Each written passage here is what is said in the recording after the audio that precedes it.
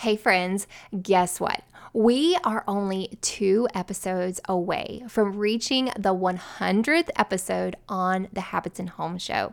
I want to invite you to tune in next Wednesday, a week from today, for the 100th episode. There will be a special announcement, and I don't want you to miss it. It's going to be a good one.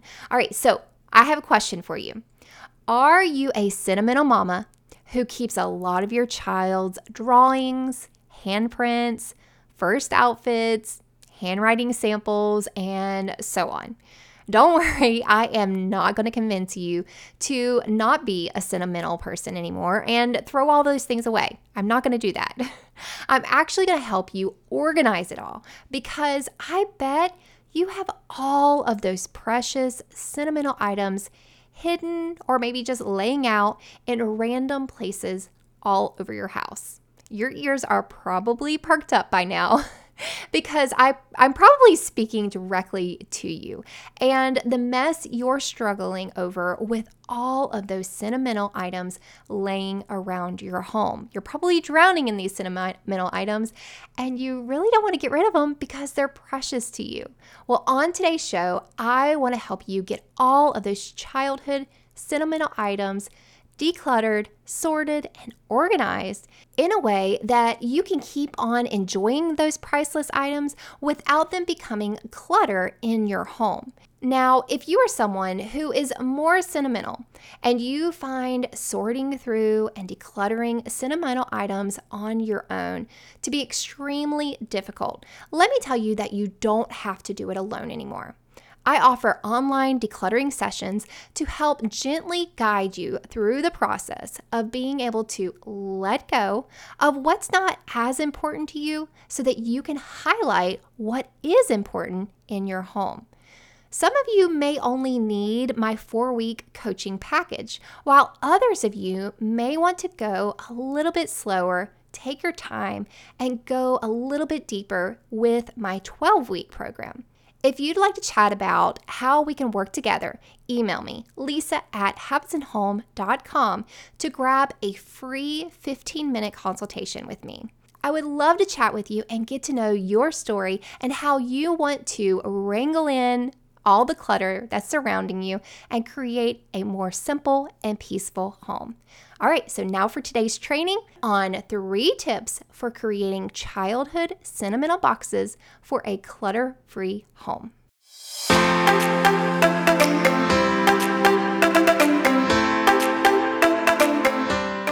Hi, and welcome to the Habits and Home Show. I'm your host, Lisa Lazat, and I help busy moms bring order to their homes by downsizing and decluttering and ditching old habits in exchange for systems that bring peace and more enjoyment to their lives. We have too much stuff, not enough space or time, and lack the motivation to get our life together. We need simplified solutions to tame the chaos around us and be available, both mind and body, to experience all the joy that life has to offer. Are you ready, friend? Let's get started.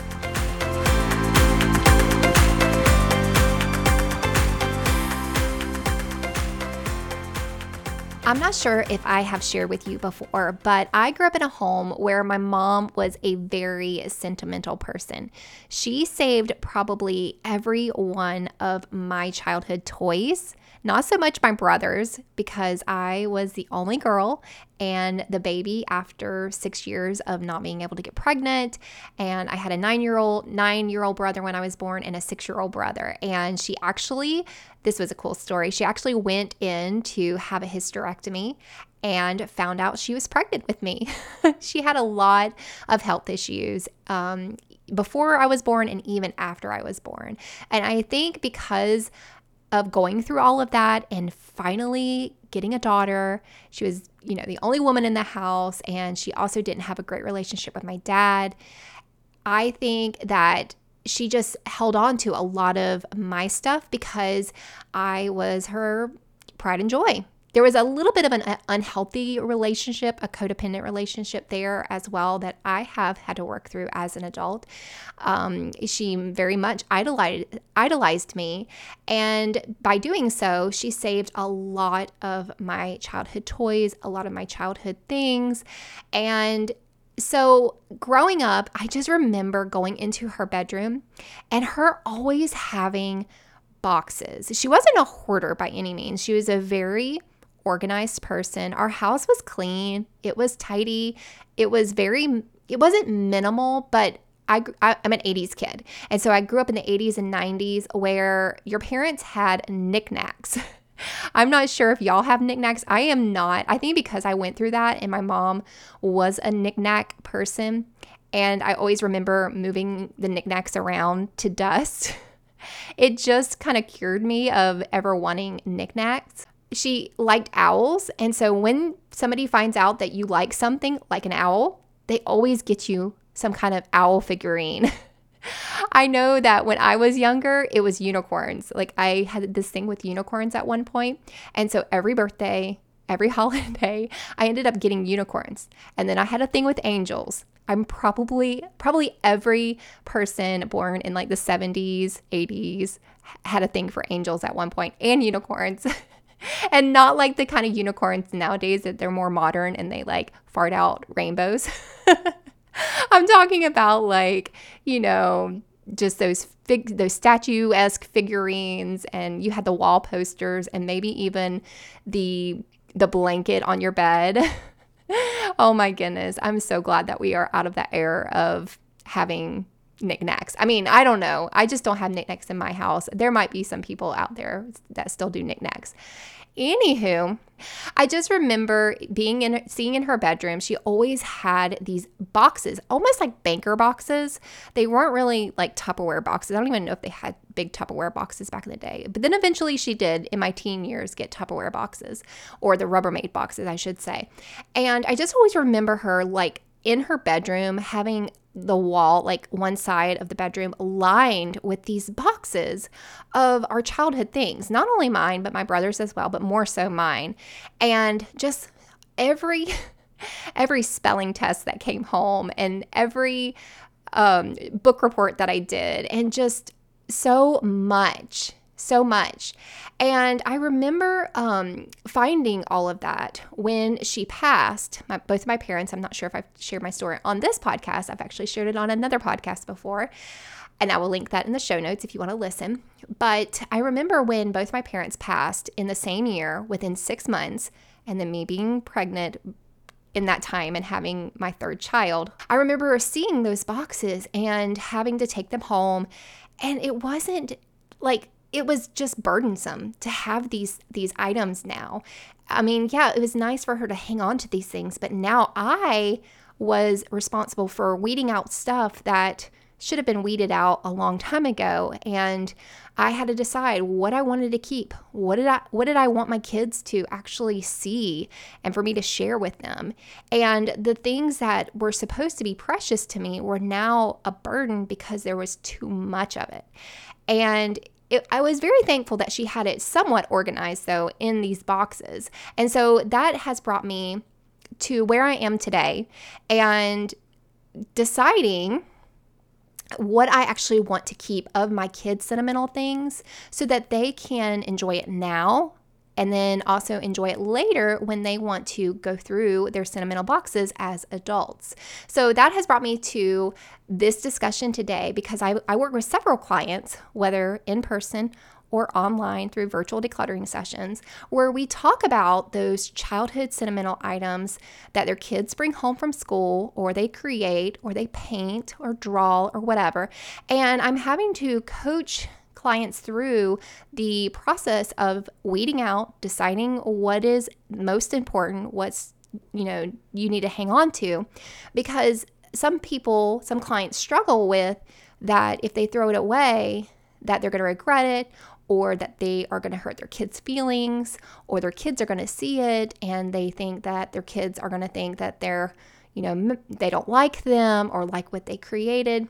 And so I want to share with you some tips. Now, there's probably going to be another episode on this very topic of talking about sentimental items and how to actually declutter them.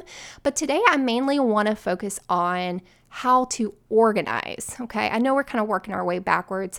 I should be probably starting with decluttering those items first, but I'm in the process right now of helping clients organized. And so I just want to get you kind of a picture of where we're going so that when you do go into my DIY Simplify Your Home courses or you do one-on-one coaching with me, that you understand where I want to get you to. Okay, so yeah, we're going to backtrack a little bit when we jump in the courses and we jump in our one-on-one coaching, but I want to give you a vision of what you could achieve and why you would want to declutter to be able to get to that point. Okay, so sentimental boxes. Why would we want to create sentimental boxes? Well, first of all, let me tell you what sentimental boxes are.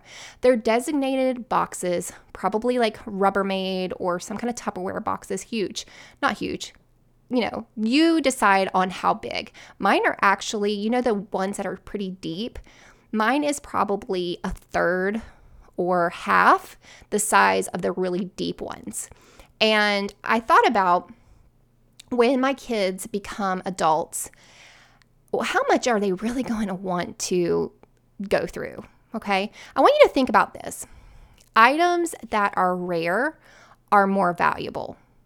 I actually, from my childhood, my mom saved papers more so than she did save my toys. But as I was a teenager, I learned to go ahead and get rid of those toys, the stuffed animals, but she still held on to my school papers, and so that's mainly what I got rid of when I got those boxes.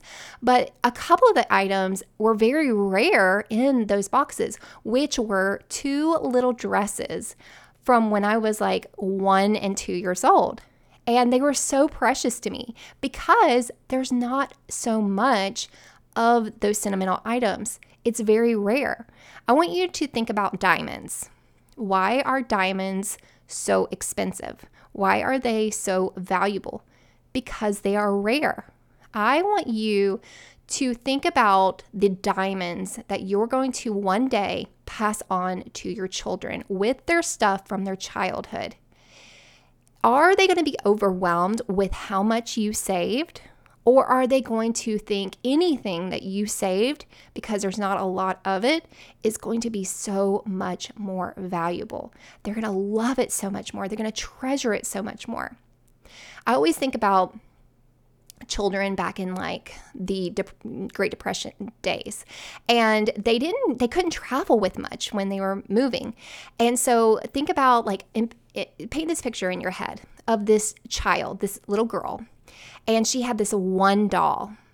And because she only had one doll, she played with that doll every single day. She loved that doll. She bathed that doll. She brushed her hair. And because she only had one, she paid all of that attention, all that focus to that one doll. And so when we give our kids so much, they lose focus of that one precious toy that they have. And they end up taking for granted what they have. And I do this myself as an adult, because I have so much, I take it for granted what I do have. So I want to bring this awareness to you that when you have less, things become much more valuable because they are rare. Okay? All right, so let's move into, so now you know what we're doing. We're creating sentimental boxes that we can one day pass off to our kids when they become, I'm going to give these boxes to my kids when they become parents, because in those early, adolescent years or teen years, in their 20s, when they're not married, it's not as important. But when they become parents and they want to see what they were like as a child and what they had when they were children, it just means so much more to them. I mean, if my mom was alive, I would love to ask her, hey, Mom, what was it like when I was a child? How did you discipline me? Like, what was I like? What did I like to do? And so I feel like giving your kids these sentimental boxes is going to give them a glimpse of what they were like as children. Okay, so think about, so we're going to go into step 1. Step 1 is to decide on an appropriate size box for your sentimental box. I really want to encourage you to just limit it to one box. If you have a lot of stuff, you're going to have to do some decluttering, okay? Remember, you are wanting to create value. You want to create rareness for your children. You don't want to overwhelm them one day. You might be overwhelmed with the clutter that you have, and you might think, oh, well, I'm just going to pass this clutter off to your kids. Why would you want to do that? You want to create and instill good habits in them now and when they become parents. And so you don't want to just pass off your clutter onto them just because you are afraid to deal with the hardship of letting it go now. Don't do that to them. Go ahead. I feel like what I'm doing now is I am ripping off the Band-Aid for myself and just like facing the pain, facing the heartache of letting things go so that one day my kids don't have to struggle as much. There was a lot of things that my mom held on to, like all her yearbooks, and I can't remember now because it's been years since I've let those things go. But we traveled around with them for years. I moved from home to home having these things that didn't really matter to me, but just because it was my mom's, I felt like I had to hold on to it. And I felt like I was disappointing her or letting her down or telling her that what she kept wasn't as important because she held on to it. And because if I'm going to let it go, it's not as important. But that's not the case, okay? So first of all, decide on appropriate size box. Like I said, the box that I chose is half the size of one of those deep Rubbermaid boxes. And I feel like that's appropriate for my kids. They actually go through them every birthday or around their birthday time. And they love looking through the minimal amount of stuff that I held on for them. Okay, so choose an appropriate size box. All right, number 2, decide what earns its place inside the box. You don't want to hang on to every single thing because, like I said, it brings down the value of what you do hang on to. And just imagine one day your child is an adult and they're opening up their box and they're maybe sitting around with their brothers and sisters and they're all opening up their boxes and they're pulling out these cute little drawings that actually made their way into the box. And just imagine all of the memories and all of the conversations that happen and all of the laughter that happens because of that. You have the chance to create that opportunity and that memory for them. So I want you to think about when your kids are sitting around as adults. Don't just think about it now when they're like 3, 4, 5 years old, or even 10, or in their teens right now. I want you to think about when your adult child is opening up their memory box after they become a parent. What would be so exciting for them to see?